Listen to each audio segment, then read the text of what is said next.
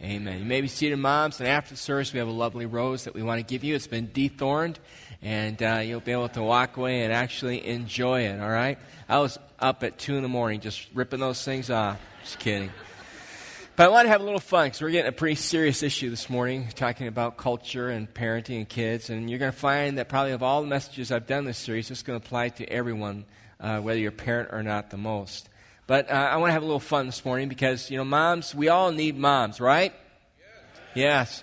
And little boys, for some reason, especially need their mommies, right? Let me hear all the men, right, guys? We need our moms. Why do we need our moms? I have some pictures to show you why. Because sometimes we just, get a little carried away and we kind of need you to tell us. And what I figure is there's a dad in front of that going, come on, stick it in, look at that picture, right? No mom there. How about this next one? Sometimes we think we're superheroes. We need you to protect us. How about this next one? Sometimes we lose our head. Sometimes we lose our head and we don't know where to find it. Little boys lose things easily, and, you got to help put the head back on, all right? How about this next one? And, sometimes little boys become older boys and they think they're Evel Knievel and they're not. Sometimes the next picture shows little boys think they are Evel Knievel. And I figure there's no mom in sight with that picture. All right? But there is a dad who's probably saying, you can do it, son. All right? Next picture. Sometimes you get hungry in the middle of the night. And dad's watching a football game while mom's, doing her thing. And, well, okay, mom, you got to keep us out of the refrigerator. It starts early. All right? This next one, sometimes we take a big bite out of life. We need mom to remind us that, a little at a time. And then my favorite one, the last one, sometimes we're just inquisitive, right? And mom needs to come in and say, stop! Don't electrocute yourself. All right, so, boy, thank God for moms, right? The other day, I was on my way to Brookfield Zoo. Brookfield Zoo. How many of you have been there? That is a great zoo. I was very impressed by it. Well worth going back to. Sorry it took me so long to get there. My little granddaughter was with me, and as we were walking along, I noticed the signs that would remind you periodically that the creatures you were looking at were endangered species, all right? And then some of them would say, not on the endangered list yet, but could be there if we don't do something. And so I was very inspired to make sure I do the right thing in terms of wildlife, in terms of the environment, because I want these animals to stay around. And I do like animals. I have a little dog and like him very much. But as I started thinking about the family this week, I realized, our society cares more for wildlife than we do the most important part of the fabric of our culture, and that is the family. I cannot tell you how important the family is. And I think the family should be at the top of the list these days for most endangered species. You lose the family, you lose the nation. In fact, history reminds us over and over and over again that when the family begins to decline and deteriorate, the nation who has those families, that doesn't care about those families, that's not supporting the entity of the family, that nation soon faces its own demise. And that's what's happening in your country and my country today. We are a nation that is very quickly abandoning the sacredness, the importance of the family. Now, I want to read to you a quote from Laura Ingraham, who wrote a book a couple years ago called Power to the People. She's a journalist and a lawyer, and here's what she said. The American family is besieged by a hostile culture, destructive government policies, and our own selfishness. Under attack from all sides, the traditional family is now regarded as just another social arrangement, no better than any other. And I totally agree with what she said, and I disagree with the popular culture that wants to say the family is just another social arrangement. The family is the social arrangement upon which nations are built. If you're single here this morning, don't take offense when I say that, all right? If God's calling you to be single, that's a wonderful thing. But even as a single person, I came out of or am part of a family. Families are so important. And yet we are watching, especially in the Western world, from Europe to Canada to the United States especially, we're watching the family disintegrate and deteriorate. When did that start happening? It didn't happen overnight, folks. That process began in a period of history in the 18th century known as the Enlightenment. How many of you students have come across that word at school, all right? A few of you have, all right? Well, what's the Enlightenment all about? Well, prior to the Enlightenment, people tended to look outside of themselves for truth. For Christians in particular, they would look to God and they would look to the Bible. And so much of Europe at one time had a real Christian influence. Look to God, look to the Bible. But then something began to shift and change. During the Enlightenment, there were certain thinkers, intellectuals in various disciplines, sadly to say, even in religion, who said, you know what, I don't think we need to look outside of ourselves for truth. We can look inside of ourselves for truth. And so you have some characters like a guy named Immanuel Kant, a philosopher who said, truth is found in the mind, in the rational thought. We don't need God. Let's just look to our own thinking. We can think our way into utopia. And then you had people like Jean-Jacques Rousseau, who said, well, truth is found in the heart. And we can find truth in our feelings and our emotions. And he advocated that children are born with innocence in their lives. And by the way, he had 5 kids and eventually disowned them all. Guess he found out that his dream was not true. Or you have a guy by the name of Friedrich Nietzsche, a philosopher, who said that truth is found in your will. You will the truth. Whatever I will becomes the truth. It may not be your truth, but it certainly is my truth, and you are not to, you're not to attack my truth. And he is the man who became famous for the phrase, God is dead, and his most ardent follower was Adolf Hitler. So these were evil men in a sense, because they're falling into the same sin that Adam fell into the garden. Do you remember when Satan came and tempted Adam? What did he say to him? He said, you can be your own what?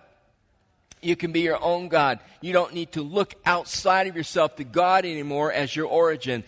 Look to yourself and you will be your own truth. And we have struggled with that sin ever since. And all of us to some degree in our own lives struggle with that same deal of wanting to be our own God. But when a society decides together, or the elite of a society decide that they are going to be their own God, it's a dangerous thing. And so these men and those like him during the Enlightenment period planted a seed that we now see really starting to grow and take off. A couple of years ago, I planted a little maple in my backyard. I am amazed how fast that thing has grown. In the last couple of years, it just seems to all of a sudden found some new energy, and it has really shot up and spreading its beautiful leaves around. That's the same thing that happened with this little seed that I'm going to call secularism. The seed of secularism was planted. Os Guinness, a Christian thinker, tells us that secularism is the process by which truth, religious interpretation, and religious ideas no longer have any influence on the culture or society. In other words, secularism is when God and the Word of God no longer has any kind of influence anymore on the way we live life, the way we do life, the way we view things like marriage and sexuality and issues like that. And we see secularism just growing really fast in our nation. If you want to know what it looks like when it ravages a nation, look at Europe and look at Canada. Because you will see the consequences of it there. And it is really starting to take form here. And what boggles my mind is that we're just letting it happen. And we're seeing secularism quickly replace the values that we once held. So a couple of months ago, did you see that article in the Newsweek magazine? Right on the cover, here's what it said. The decline and fall of Christian America. How many of you saw that in the newsstands? All right? Just this whole idea that secularism is taking the place of what was once a nation founded on the principles of the Scriptures and on the conviction of a greater being who we know of as God. And now that's kind of being shunned and kind of being tossed aside as no longer really relevant. The sad thing is all you have to do is study history and see the tragedy of it. That when groups of people decide that they're going to turn their back against God and ignore His truth and create truth themselves, they are doomed to failure. They utterly fail. It's like we can't learn our lesson from that. It's like our pride won't let us. It's like we're insistent on thinking and believing that we can do it. And so there's an elite mindset amongst many world rulers today that they can somehow usher in. And this is not the stuff of fiction. This is not the stuff of far out Christian groups saying this. This is our world leaders now beginning to talk about a new world order. That past attempts at it in socialism or communism or whatever failed because those folks weren't smart enough or they were too violent. But the world has no choice now. We will bring in a new world order. And I wonder what God thinks of it. And I thought of Psalm 2. Take your Bibles out if you have them. And turn to, it's like page 384 in your chair Bible there. But listen to these words. Why do the nations conspire and the peoples plot in vain? It's like God's saying, why are they doing this? Why are they coming up with their plans in ancient times and modern times? The kings of the earth or the presidents or prime ministers rise up and rulers band together, right? We'll do this arm in arm against the Lord and against his anointed, saying, now, how do modern kingdoms do that when they contradict the moral values of Scripture? That's how they band against God, though they may not say this is against you, God. Many of them don't believe in God. Verse 3, they say, let us break their chains and throw off their shackles. You know, we're not going to be bound by God's definition of sexuality. We're not going to be bound by what God has to say about marriage. We're not going to be bound by what God has to say about the economy. And you could list it all down there. Verse 4, the one enthroned in heaven laughs. The Lord scoffs at them. He rebukes them in his anger and terrifies them in his wrath, saying, I've installed my king on Zion, my holy mountain. I will proclaim the Lord's decree. He said to me, you are my son. Today I become your father. Ask me, and I will make the nations your inheritance, the ends of the earth your possession. You will break them with a rod of iron. He's talking about the Lord now. You will dash them to pieces like pottery. Therefore, you kings, be wise. Be warned, you rulers of the earth, presidents and prime ministers and kings, you fill it in the blank. Serve the Lord with fear and celebrate his rule with trembling. Kiss the Son, or he will be angry, and you and your ways will be destroyed. Listen to this. For his wrath can flare up in a moment. God can take a nation down in a moment. When God's had enough of North America, if God wants, in a moment, he can use other nations, he can use other things to bring us down in a moment. Blessed are all who take refuge in him. I wish our leaders, our politicians, and our leaders, and our academic leaders, I wish they would read the Scripture and practice it. Because if you watch what's going on in our culture right now, folks, there's an arrogance and not a humility. There's a sense that that we can solve this, and not a sense of repentance that we've moved away from God and we need to correct the morals and we need to correct our waywardness and get back to God. We are long past that, aren't we? And I'm not trying to be a pessimist. I'm just being a realist. That's where we are as a world and a culture these days. And I'm going to predict that two things are going to happen, and you watch carefully. I'm not saying it's going to happen tomorrow, but I think we're on our way toward it, and I'll tell you why in a moment. I think, first of all, one of the things that you're going to see happen in our culture is you and I are going to see our rights diminishing. You and I are going to lose more and more of our rights. Now, here's why. If secularism is to be enthroned, if it's to be man's way and not God's way, if we're to shun the word and the ways of God, then you have to have someone fill the vacuum. We talked about that last December. And that oftentimes becomes government. All right? It has to kind of take over. And the attitude that's out there right now amongst the elite, and it's been there for years, not just this administration, but for years, it's been that you and I, generally speaking, are too stupid. And we need somebody brighter than us to kind of manage us, and the way they want to do it is to take away our rights to protect us. Coupled to that is you're going to see increasing intolerance of Christianity. Why? Because true Christianity, pure Christianity says, I will bow down to God and I will submit to his word. I'll respect my authorities, but ultimately I respect God and his word. Well, when a culture says we're going to have values that contradict God's word, what do you do with that then? You become intolerant toward God's word. You dumb down Jesus, and that's happening in our culture. It's been happening for years, folks. where books are being written and movies are being made, all with the idea of kind of dumbing down Jesus and making him kind of like the rest of us. I mean, Jesus, had an affair with Mary Magdalene, and, that kind of stuff's being spread all the time till people think, well, that must be true, because we live in such an ignorant society. So in higher academics, in colleges, even all the way down to high school and government, all the mindset, all the propaganda that's coming out is very anti-God and very anti-values of the Scriptures. And I don't have my head in the sand when I say that. That's the reality. You see it and you hear it all day long. You say, Dale, how can the culture make that quick a change? How can that just happen? How will anybody tolerate all that? I want to suggest to you that the way it happens is they dope us up.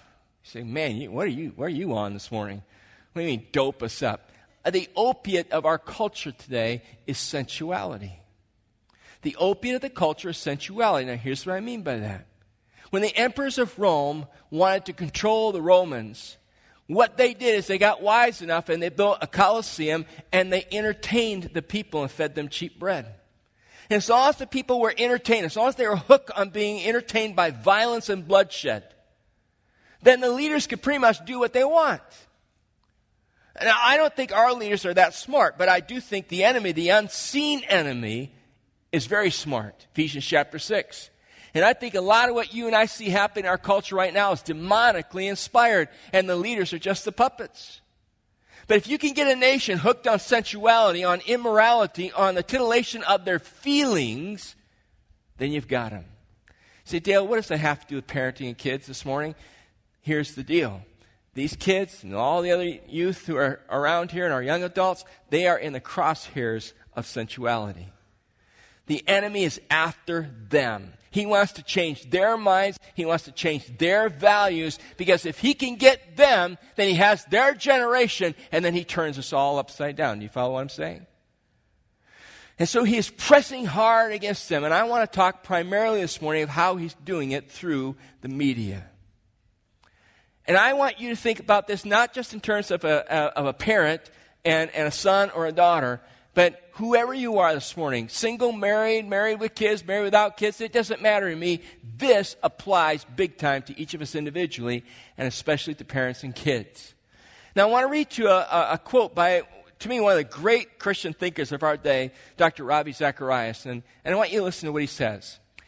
He says, the ideas and personalities that the media thrusts upon our imaginations subtly condition our consciousness in ways that even political totalitarianism cannot accomplish. Let's stop there for a minute. Here's what Robbie's saying. He's saying dictators, when they come to power, strive to control the masses. What he's saying is the media does that in a way that would make those dictators envious. By shoving and pushing these images in our minds continuously, it sends a message to us. It captures our imagination, and it becomes a method of control. It says we are unavoidably beguiled, that means tricked or deceived, in this so-called postmodern world to an unprecedented degree. In other words, there's never been anything like it before. The constant bombardment of images shapes the perceptions of a whole generation. Our young people today, our children and our grandchildren, and results in altered beliefs, altered from what many of us grew up with and many of us believe in, and lifestyles far different than what we were taught was a proper lifestyle, and makes even the aberrant or the aberrant, however you want to pronounce that word, the devious, normal. To aberrate, or to speak of aberrant, means to deviate from a true standard. And so now things that we would have before looked at and said, we would never talk about that, like two men getting married or two women getting married, we would look at that and we go, that's that's wrong. Now that's being foreseen as what? As normal or right. And Robbie says that's what's happening to us. I want to talk about television for just a moment and how television is changing our culture and has become like the loudspeaker for this mindset of sensuality. The average young person in the United States today will watch 30 hours of television a week. That's almost a full-time job, isn't it? You add in video games and the constant images that are going on there, I can see how it can be 30 hours a week very easily. Listen carefully. Most, not all, but most of what's coming at them at that age level through that kind of programming they're watching is sexual, violent, and rebellious. If for 20 to 30 hours a week you're seeing sexual images boom, boom, boom, boom, boom at you, and violence and a rebellious kind of message coming through, it can't help but affect you. Secular studies have proven, listen carefully, have proven that the more sexual activity young people observe on television, it accelerates their desire to participate in their own life. That shouldn't take rocket science to figure that one out, right? The more I see something, the more I hear something, the more I watch something, it causes me to want to say, wow, that looks fun, that looks good, that looks enjoyable. I want to participate in that too. A study done by Dartmouth College, not a Christian institution, says this. Dartmouth researchers found that approximately 22 million of America's young people between the ages of 10 and 14 have viewed one or more restricted films. That means rated R. And by the way, rated R today is not the same as rated R when I was 17. Okay? Rated R today, there's PG stuff today that was rated R when I was a kid. All right? So you can't trust the rating system. The most alarming numbers were recorded for the film Scary Movie, with an estimated 48%, 10 million of the same age group having viewed the film despite the restricted rating. Now here's what blows my mind. It blows my mind how many parents just don't think or give a rip about what their kids are watching on TV or what they're watching on DVD or at the movies. I don't get it. Christian parents who don't get it. Who don't get it. Who just let it happen as though their kid is impervious to having it affect them. It is going to affect them. The founder of MTV, Bob Pittman, has a quote after he founded MTV, which is very, actually that MTV is getting old style now. You got VH1 and a few others that are out there, but it sends a lot of wrong imagery and wrong messages. Here's what he said. Bob Pittman said, they don't just watch it, talk about kids, they live it. If you can get their emotions, make them forget their logic, you've got them. Folks, that is the mindset, generally speaking, in our culture that I was talking about, the opiate called sensuality. You can hook a person's emotions, adult or a young person, you can make them stop thinking logically, and they start living by their feelings, and we are all very, very, very vulnerable to being led by our feelings and not logic. For many of us, our feelings run our lives, right? I struggle with it. I was having my quiet time yesterday. I thought, God, Friday was not a good day for me. I was a real grump Friday. Anybody else a grump person on Friday besides me? Maybe it was like the sun or moon, and it's, okay, it was just me. All right. Anyway, and I thought, God, I blew it Friday. Why did I blow it? I allowed my feelings to run my life. Add sensuality to it, and you're in big trouble. There's a website I came across, by the way, that you might want to jot down for yourself as a young person, as a parent, as an individual. It's called screenit.com. What you can do is you go on screenit.com, and it's people who are very family-sensitive, family-friendly, who have looked at all those movies and will tell you what's coming, what you're going to see, what you're going to experience, so you can make a better decision whether you ought to be looking at it or not.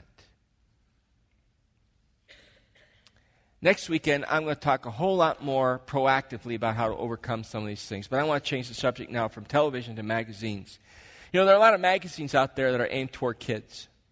And there was a day, I suppose, when a lot of these magazines were about articles on fashion or entertainment. But now these magazines sell a different message. They sell a message about lifestyle, promiscuous lifestyle, alternative lifestyles. And these kids are able to read it, and when they read it, it's presented as though it were the norm. How many of you are still with me? All right. How many of you have not? You've taken a nap, you're asleep. Just kidding. All right. Stay with me, okay? All right. Somebody was honest over here at least. All right. Stay with me. I went to a bookstore just recently, and I picked up the magazine written for young women called 17. Okay? I felt a little silly doing it. Okay? And I just copy it in my hand, and I go to the cafe, right? And I'm reading it. And I'm thinking, what if somebody from church is here? And they're like, I think that's Dale, and why is he reading 17, okay? Now, 17 is aimed toward young women, young teenage women, young adult women. Way too many ads in it trying to sell all kind of stuff, but I came across a couple of articles. One of the articles was on hooking up. How many of you know what hooking up means? Let me see your hands, all right? How many of you do but don't want to admit it? Let me see your hands. Okay, all right. Hooking up is not like plugging your toaster in, okay? Hooking up is getting together a guy and a girl, right? Or a guy and a girl and a girl these days. And this article was about, for girls, all right, how to hook up with guys. It had this profound insight that I'm sure no girl's ever thought about before. It just said, if you really want to hook up with a guy, get physical. Duh. Right? Any girl that gets physical with a guy, it won't be long and they'll be hooking up. Okay? Right? And that's just like right out there. And then it went on, it talked about how to become a better kisser, and whoa, way too much information on that one. I mean, way graphic verbally. It was, ugh, all right? So I'm moving through that, and then I get to a section on summer love stories. I thought, okay, kids sharing, their crushes or whatever. And I read through several sick ones, and it's written by girls, come with their perspective, right? And then I get to the last one written by a 20-year-old girl who describes fairly graphically her first lesbian experience. This is in 17. For any teenager to open up and read. Now, here's the deal. It was all presented as norm. Do you know what I mean? There's no shock value to it. It's like, and here's my first experience of hooking up with another girl. So imagine your 10-year-old paging through that thing, or your 8-year-old, or your 15-year-old, or your 17-year-old, or whatever, and they read that. That's a lot. I mean, that's very, very powerful, very potent stuff. And by the way, it had a section on unwanted pregnancies, and it had solutions: abortion, adoption, or keep the child. And they had an article about a girl who kept the child. And the way the article was written, you would think she's the most miserable person on earth because it's really cramped her style. But this is the actual ad on abortion. Here's what it said. All right? Abortion is a safe, common, legal medical procedure that can be performed in a clinic like Planned Parenthood or at your doctor's office. You can take a pill that will terminate the pregnancy or have a surgical procedure. As it just presents it like very easy to do. Don't talk about the moral implications. Don't talk about what it does to you psychologically and emotionally. And by the way, if you're here and ever had an abortion, I want you to know that God loves you and does forgive you. But you and I both know the pain it caused way beyond the physical aspects, right? The haunting that takes place there. It's not presented that way. So our kids read that stuff. And here's the other thing I observed. A lot of magazines that are at kid level should not be at kid level. They're not the pornographic magazines that we hear about in the news or think about, Playboy and that kind of stuff. These are magazines, and I won't give you their name because I don't want you to go checking them out, that your kids can walk up to, and the audience that walks up to those magazines, I read one author, is the 10 to 14-year-old audience. And they're opening up these periodicals. They are being shown very provocative pictures, and they're reading stories that are equally provocative. It is so accessible to our kids. How about music today? Don't be offended. I like music. I like Christian, non-Christian music, all right? But a lot of music that kids are listening today in all of its genres that are being presented, it's just music about sex, it's music about violence, and it's music about rebellion.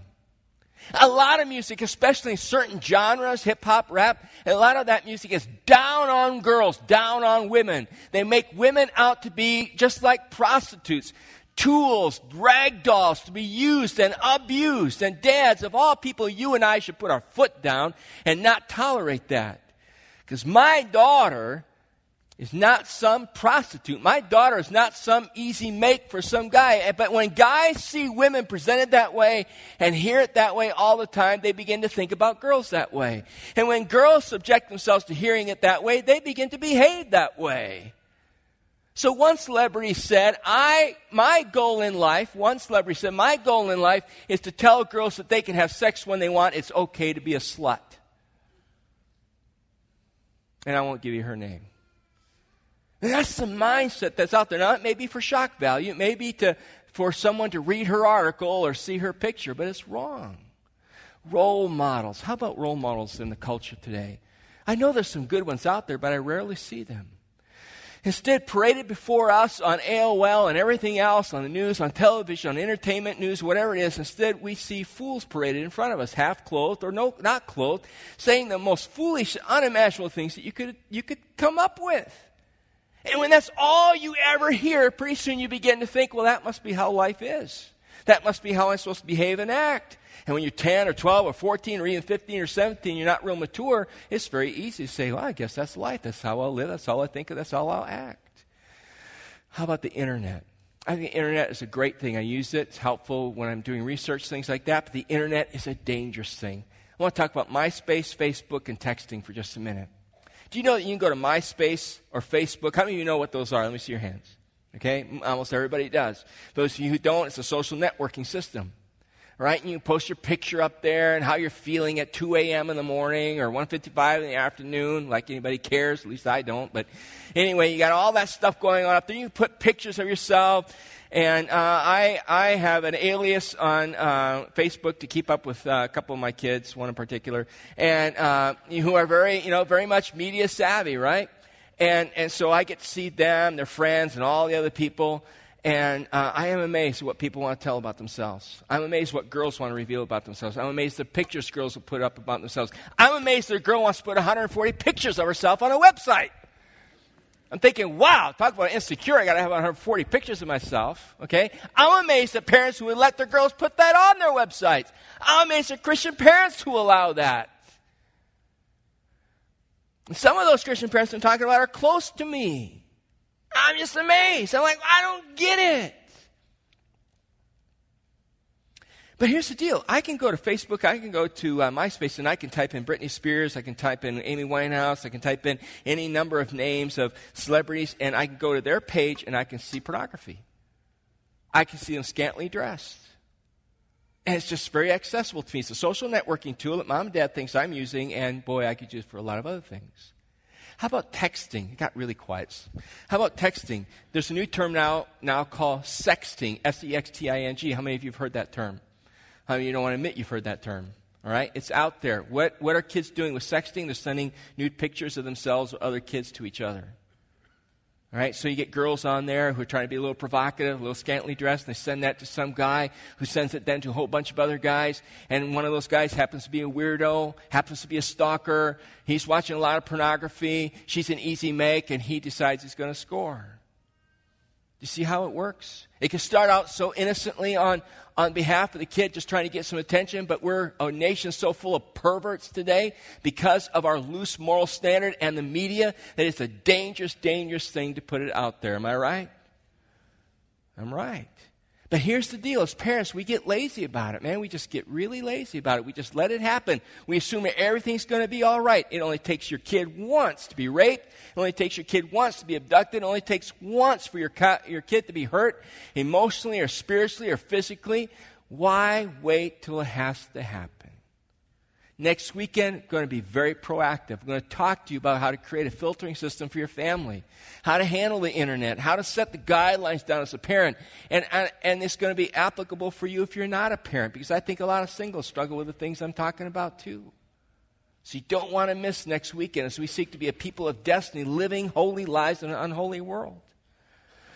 But as I close, I want to read just one more time Ravi's quote, and I want you to listen to what he says. The ideas and personalities that the media thrusts upon our imagination subtly condition our consciousness in ways that even political totalitarianism cannot accomplish. We are unavoidably beguiled in the so-called postmodern world to an unprecedented degree.